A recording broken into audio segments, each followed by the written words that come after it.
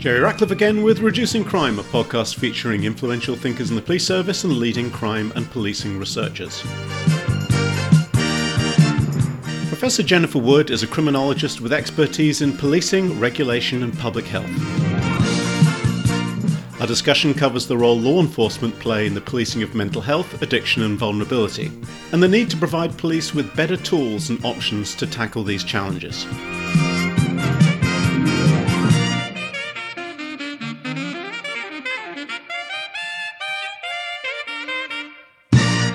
Welcome! The guest theme tune for the previous episode was a British television police drama from the mid-1970s called The Sweeney. Cockney rhyming slang for the Flying Squad, as in Sweeney Todd, Flying Squad. The Flying Squad were formed in 1919 by Chief Inspector Frederick Wensley and remain, to this day, the central robbery unit for London's Metropolitan Police, mainly focusing on bank robberies. Because, as bank robber Willie Sutton said in the 1930s, that's where the money is. For this episode, I picked a theme tune from a pioneering 1980s buddy cop show that had 125 episodes across 7 seasons, and even spawned 4 movies. Did you guess the show? It was considered fairly progressive and groundbreaking for the time. Okay, I have a quick announcement related to this month's episode. From March 22nd to the 26th, a collection of universities from the Philadelphia region will host the 6th International Conference on Law Enforcement and Public Health. It's a virtual conference online with a variety of different presentations and opportunities to access the latest knowledge around policing and public health. For example, I'll be showing a documentary film based on the evaluation work we've been doing in Kensington, Philadelphia, working with the transit police to address overdoses in and around the public transport system. You can learn more and register for this exceptionally good online conference at LEPH 2021 Philadelphia. That's all one word, .com. That is LEPH2021Philadelphia.com. As the conference is less than a month away, it seemed appropriate to speak to the conference director, my colleague Professor Jennifer Wood. Dr. Wood is a professor in the Department of Criminal Justice at Temple University. She's a Canadian, but like me came to the US via Australia. Her research focuses on the many intersections between policing, public health and vulnerability. Her work describes and explains the ways in which police function as health interventionists, particularly during mental health-related events. She traces developments in innovative police intervention models and examines global debates about how best to align public health and public safety goals. She is an associate editor for Policing in Society, an international journal of research and policy. For COVID reasons, we chatted in Jen's garden, which seemed a good idea when we planned my visit. Of course, it turned out to be the first time that winter really kicked in. It was blisteringly cold, and even though her neighbour kindly volunteered space heaters, I was already feeling like Jack Nicholson's character at the end of The Shining. I think in hindsight, had I known I'd have been doing podcast interviews outside more, I wouldn't be recording one in January. We should have recorded this 6 months ago. That would definitely have been the smart play. What was I thinking? Thankfully, we have wonderful neighbours with outdoor heaters. Very civilised. Honestly, if they could provide an adult beverage, it would be perfect. We're not condoning early afternoon drinking, people. You've been working in the policing and public health area for a while now, haven't you? Since I came to Temple University in 2007, really. I developed a really keen interest in public health once I moved to the United States from Australia. So yes, it's been part of my agenda for, close to 15 years now. What were you doing before then? Before that, I was in Australia at the Regulatory Institutions Network. And I think it set me up to have a much broader interest beyond criminology, beyond regulation, to think about health, to think about the range of social problems that different sectors are addressing in today's society, and recognizing that, if we just focus narrowly on crime, we are missing opportunities to think innovatively about how different sectors can come together to address social problems. And so health is one of those social problems. It's a little fascinating how as a society we're late to figuring out that all these things are interconnected. But it's almost too late now that we've built agencies that are all individually and specifically look at their small particular piece. Yes. I mean, you can even see that within the criminal justice system. You get a large meeting of people gathered around in the criminal justice field together, and they just spend the whole meeting trying to articulate what their agency is doing and fighting for their piece of the pie. Yes. We've done ourselves a disservice in terms of how we've structured our disciplines, right? We've taken the disciplines of the social sciences and we've carved them up into these tiny pieces, right? So, you and I work in a Department of Criminal Justice, right? And you work. I drift in there every now and again and record podcasts, but you actually work for a living. But yeah, I know what you mean. And true. And, we both call that home. And I think it's been sort of an open secret with me. I guess I'm saying this publicly now to more than you, that, I'm worried about where this is going. I know a great deal about your background, but yeah, how much do you want to reveal at this point? You know what? I'm at a point maybe in my life where, let's just throw it out there, but, I've never been terribly interested in crime. I've been interested in how we think more broadly about social problems, how we shape the flow of events in society to promote common goods like health, like safety. What kinds of institutional arrangements do we need to get those outcomes, right? And so if we just have a narrow crime lens, it really limits our thinking. And as you say, we've created these institutions that play one piece in a much sort of larger puzzle. We're now sort of reckoning with the fact that this has not been constructive. But in terms of the police, even if it's not been articulated, we've known this about policing since the first modern police officers walked out of the old Scotland Yard in 1829, right? As soon as they walked to the end of the street, they were probably dealing with people that were what we would now call a part of a vulnerable population, right? Yes. And, I think part of why I've been so drawn to policing is because it's such a unique occupation in the sense that we ask police to do so much. We ask them to solve social problems. We ask them to address issues of chronic vulnerability.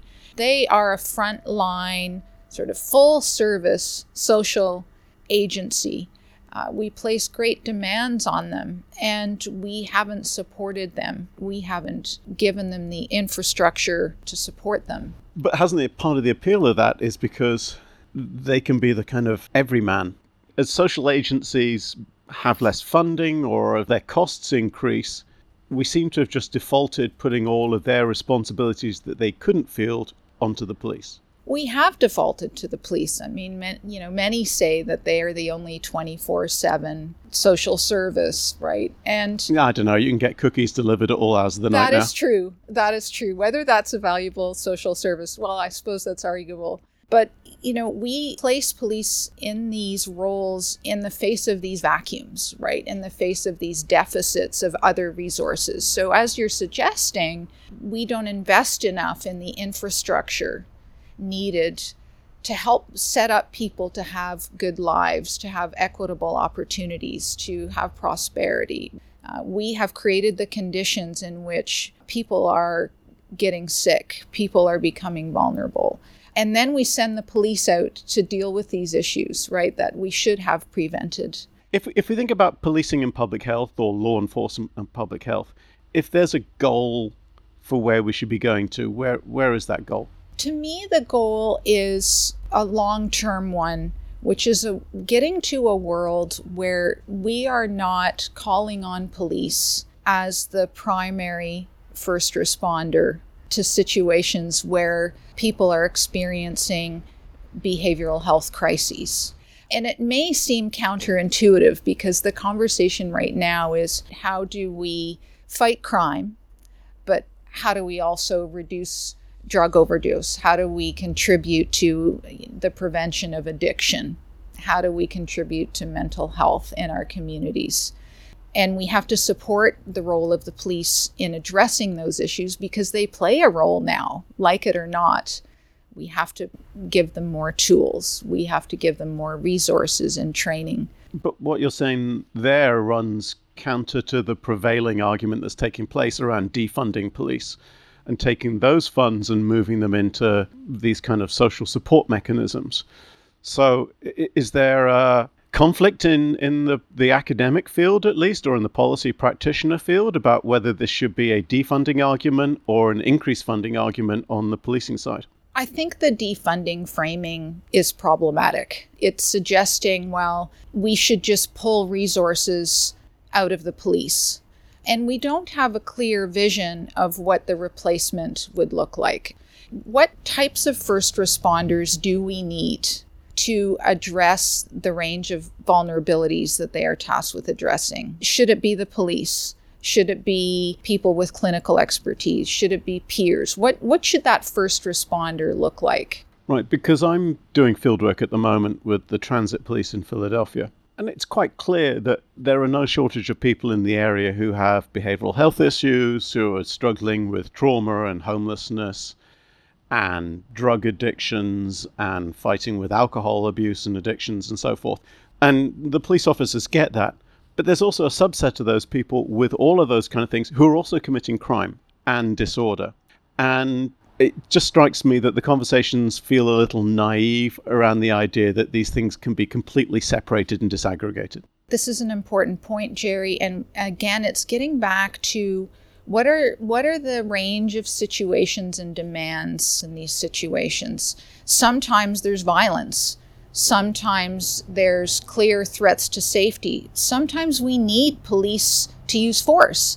But we need to figure out, and from a sort of a scenario planning perspective, given the range of demands placed on police, who should be responding to these different issues? So it all sounds great, but it also sounds a little bit idealistic. What we need to do is reframe the conversation to move upstream, to understand the structural conditions. We need to look at our laws, our tax policies, our fiscal policies that are really vectors of inequality. So the criminal justice system and the health systems are really at the back end of these problems. So cops are kind of dealing with the outcome of crappy policy decisions that were made a decade ago, a year ago, a week ago, and policy decisions that they really have no hand in crafting. Yes. We like to say that our policing systems are focused on preventing problems from happening. I mean, that's our holy grail, right? We want to prevent problems.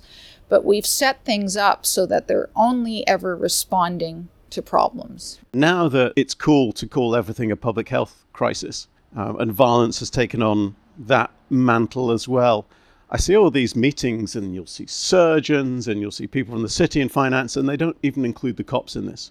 How is it that policing has been seemingly excluded from so many of the discussions when they are arguably at the front line? Paramedics will turn up, but if anybody's violent, they'll take a step back and wait for the cops to deal with it. Am I misreading that? No, you're not misreading that. And it's a worry, and it's hugely problematic.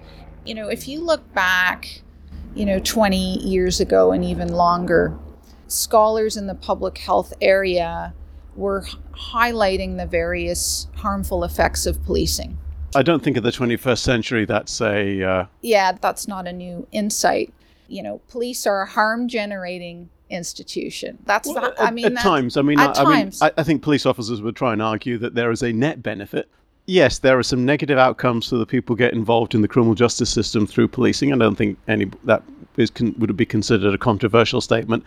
But I think people in policing would, not going to come to work and think, who can I fuck up today? I think they Absolutely. come to the discussion that, it can be harmful to some people, but there is a net benefit to society for having police. You're right.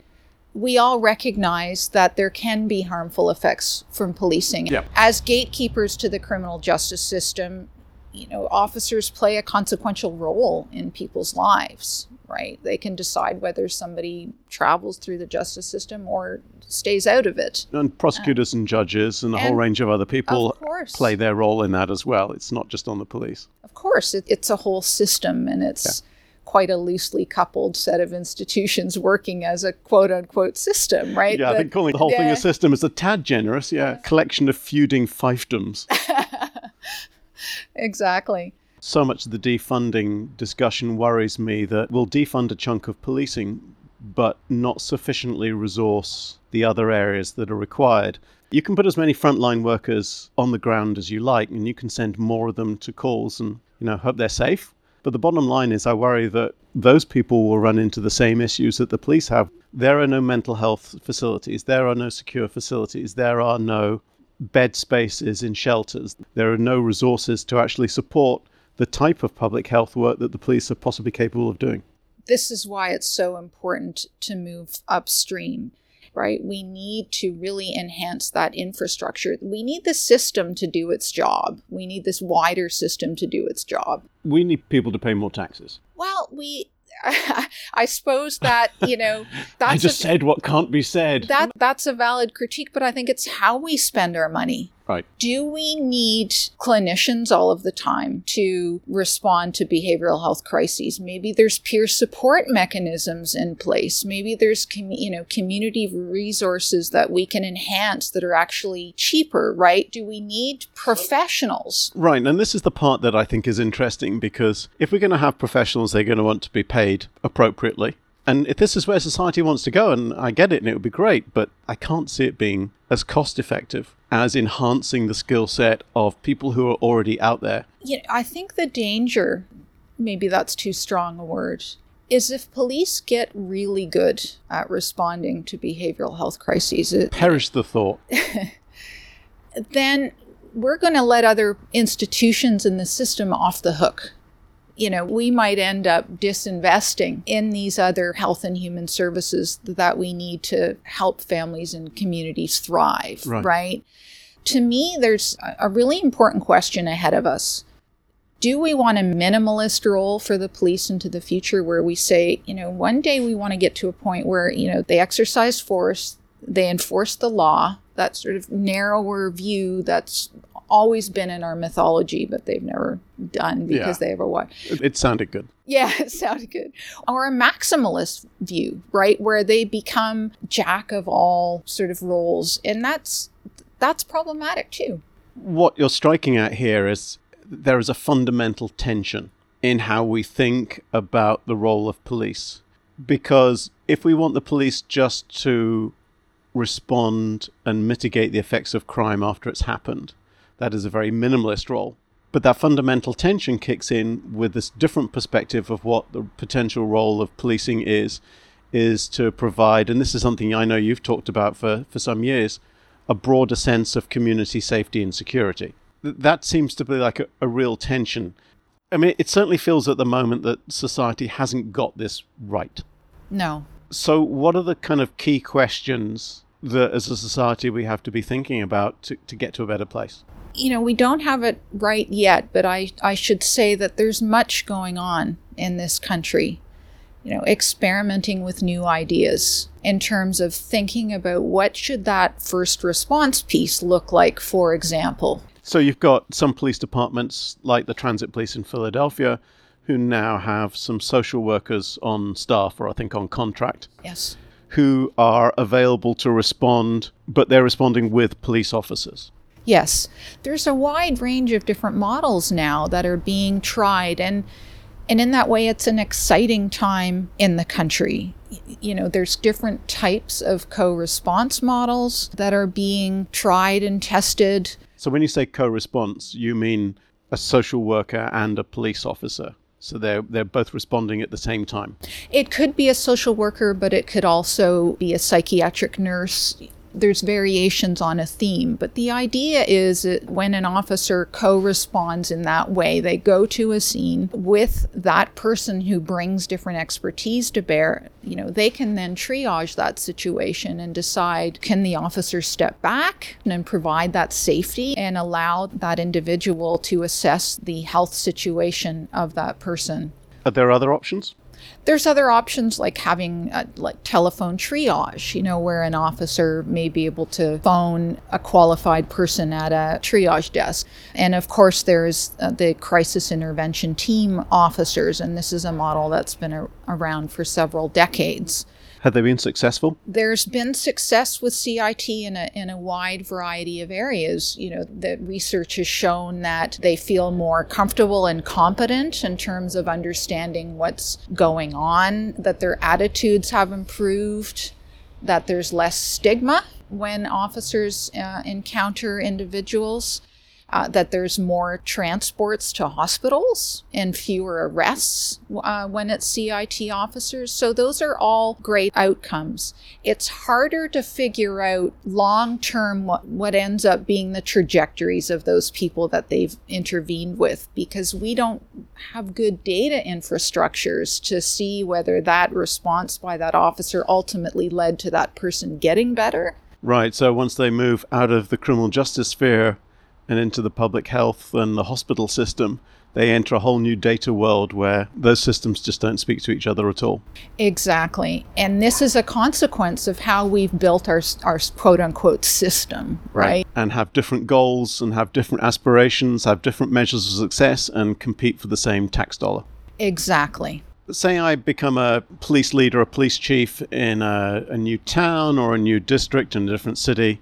What are some of the things I really need to be thinking about? What are some of the challenges that I'm going to be facing? For starters, historically, it's been challenging bringing different sectors together to have shared conversations about the same problems that they face. And part of this is cultural. You know, this is a former police officer, right? There's a certain culture and orientation to policing.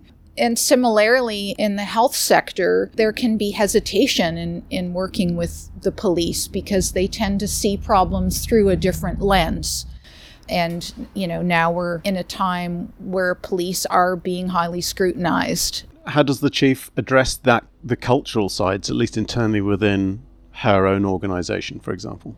Well, the chief plays a critical role in setting the tone that, look, we need to be open to having a listening stance, listening to what our community members need, what they're asking of police, what their challenges are, and also to have a listening stance with other sectors, right? To open themselves up to being vulnerable, right? Are we sure we're talking about the same police service? The standard police chief position is to know everything and then ask questions quietly afterwards, right? Yes. You know, and I think more and more this idea of a listening stance is really important. What does a listening stance, you've used that phrase a couple of times, really look like to you? A listening stance is sitting back. No, I think I said stance, listening stance. A listening stance. You know, a listening stance to me is starting from the beginning. Being open to understanding what are the problems that our communities are experiencing. What do they need? What do they want? What do they want in our first responders? What do they need to support them in efforts to thrive and to be well and to be healthy and to be safe? Right. And then figure out, based on those needs, what are the best institutional responses that we can develop to meet those needs, right? So a listening stance to me is not coming in with a preset idea of what our most vulnerable populations need. That's going to work well at the chief level, you know, which is on a previous podcast episode, Alec Murray said that once you reach a certain level in policing, you spend 90% of your time in meetings. Right. But then how do you bring the locker room? How do you bring the frontline officers to that sense when many of them still have a position that crime has taken place and there should be a justice system that deals with somebody for that crime? I know in some of my interactions with police officers in a variety of departments, they have concerns that it's just allowing people, it's letting them off and it's allowing people to commit crime if they have these other related issues. I think it's important to point out that when we're talking about bringing a public health lens to policing and also bringing a policing lens to public health as well, that this isn't an anti-crime focus or a move away from having crime as our biggest concern. It's about opening up the ways in which we can better understand the problems that police face. And you're right that this is a problem that is larger than what you just posed. We don't spend nearly enough time as we should listening to line officers in terms of the demands placed on them, the pressures, the lack of tools, the lack of resources, what they need to do their job better, what they see are the most pressing issues.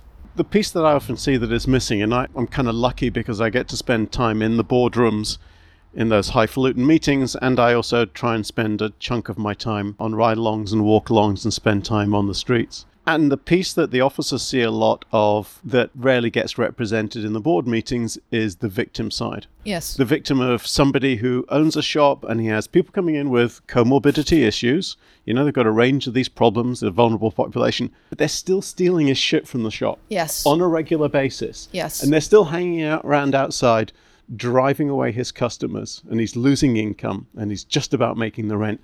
That's the people that the police see a great deal, and then they see this decriminalization of this whole area, Yes. and they're still seeing victims of crime. Yes. And this is why the voice of the line officer is so important, right? Because look at the demands being placed on officers.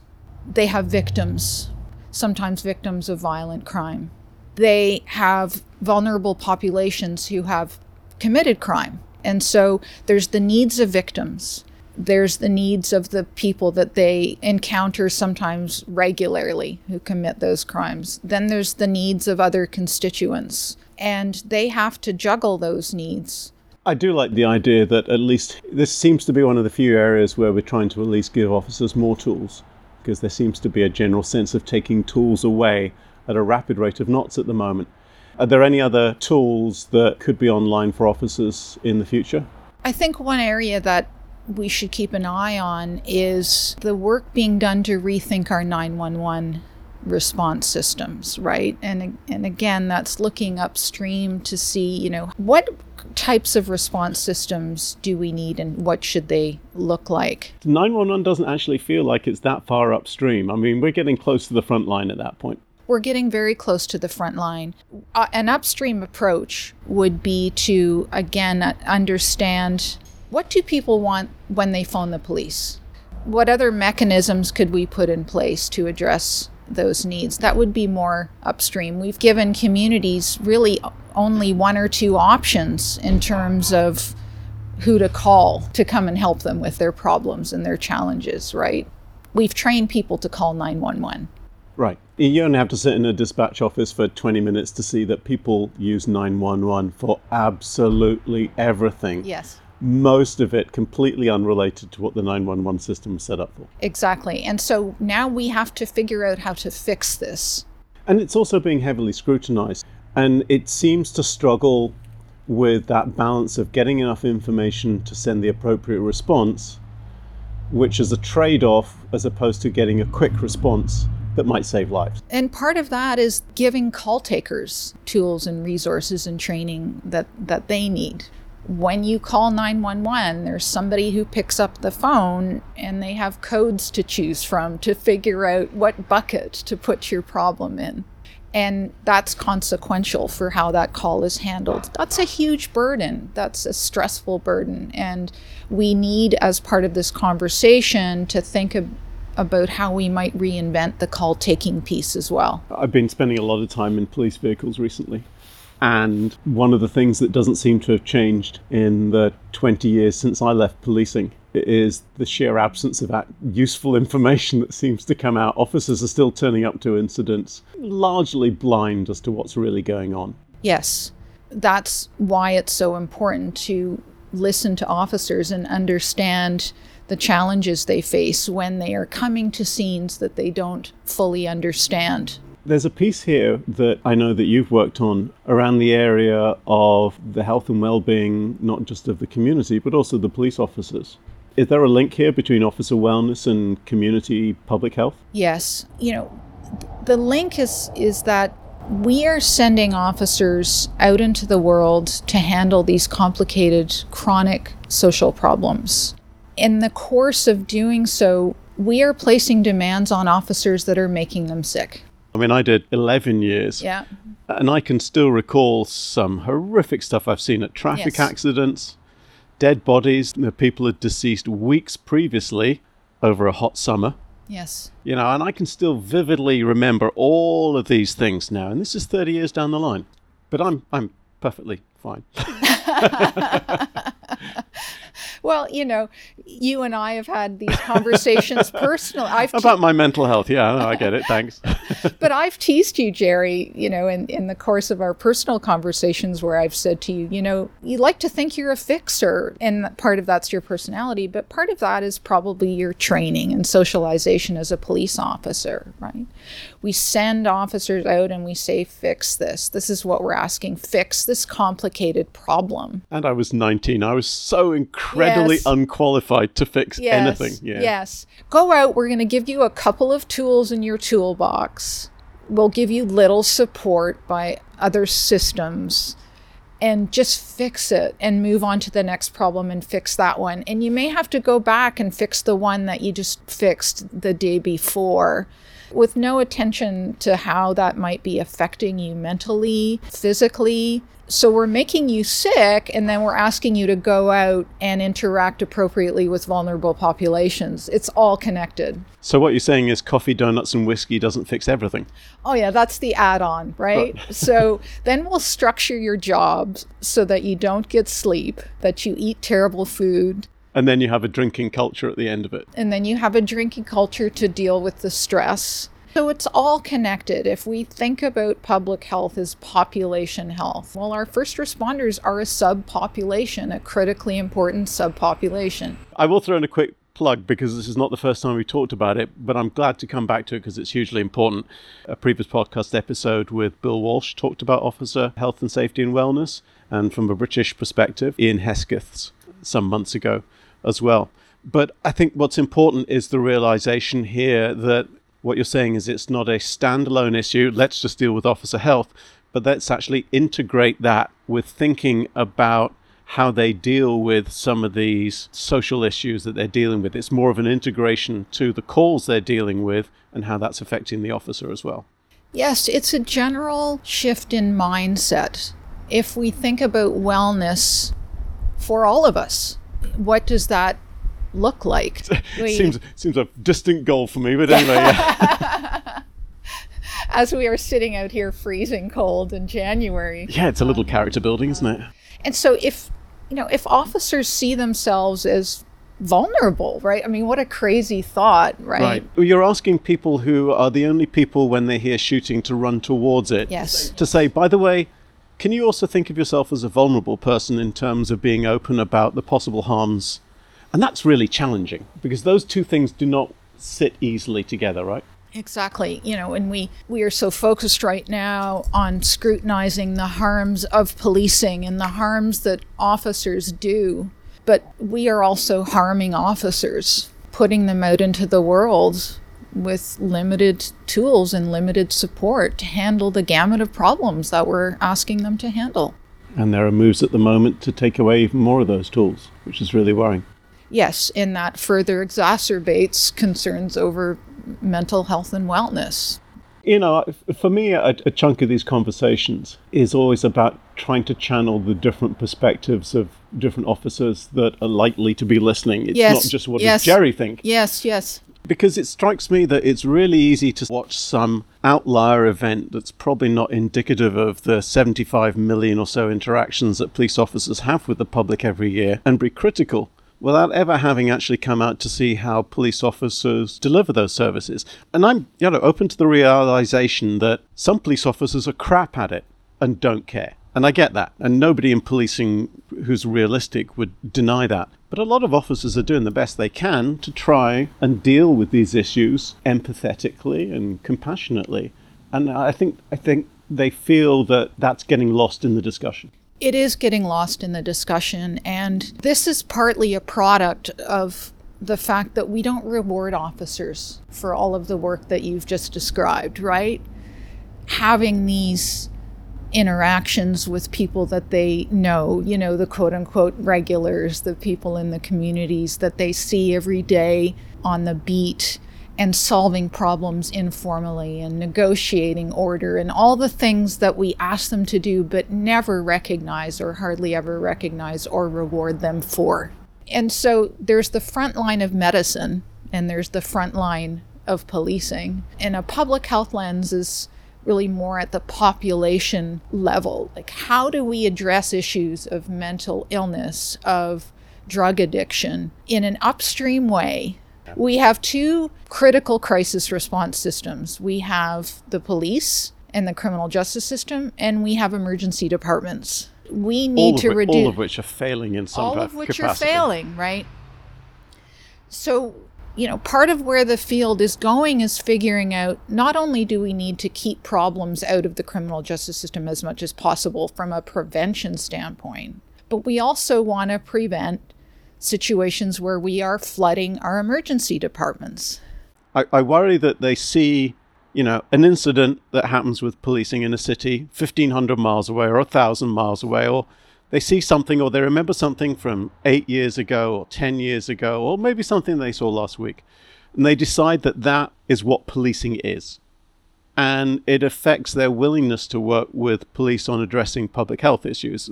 That's why I think there's a lot of enthusiasm for just taking everything away from the police, without recognizing that a lot of police do a pretty good job at this side of stuff. And until you've put a complete replacement system in place, whether you want to or not, the police are going to be fulfilling this role. And in the short term, you could actually help them do a better job rather than just critique from afar. This ties back to a point that you made earlier about professionals and paying high-priced professionals. And I think that we tend to think that responses come in the form of assigning professionals to things. I think I've been disabused of that some years ago, Yes. as soon as I worked in academia. Right. And if we defunded the police, and I hope that framing will start to fade away because it's not terribly constructive. But if we defund police, what do we put in its place? That's the fundamental question. And it you fail the public if you don't put it in place before you defund the police. I worry about there being a vacuum that could last years or decades. Not only could we create a vacuum, we could fill it with perhaps an arrangement that's worse in terms of from an effectiveness standpoint, but issues of inequality, of structural racism, they may not get fixed by what we put in its place, right? I mean, so... Implicit bias is a concept that affects every aspect of public service. Not only implicit bias, but, if you look at the housing policies, economic policies, you can argue that racism runs through the fabric of those laws and policies, right? And so I like to think of it as that deep tissue underneath the work that police do. Well, on that cheery note then, should we bring an end to this, what's clearly going to be a wonderful recruitment podcast for policing? Yes. Jen, thank you so much. Thank you. That was episode 32 of Reducing Crime, recorded in the Siberia that was New Jersey in January 2021. You can find a transcript of this and every episode at reducingcrime.com/podcast. And new episodes are announced on Twitter at _reducingcrime. I also lurk on Twitter in a personal capacity at Jerry_Ratcliffe. If you're a college instructor and want multiple choice questions for this or any Reducing Crime episode, just DM me. Be safe, and best of luck.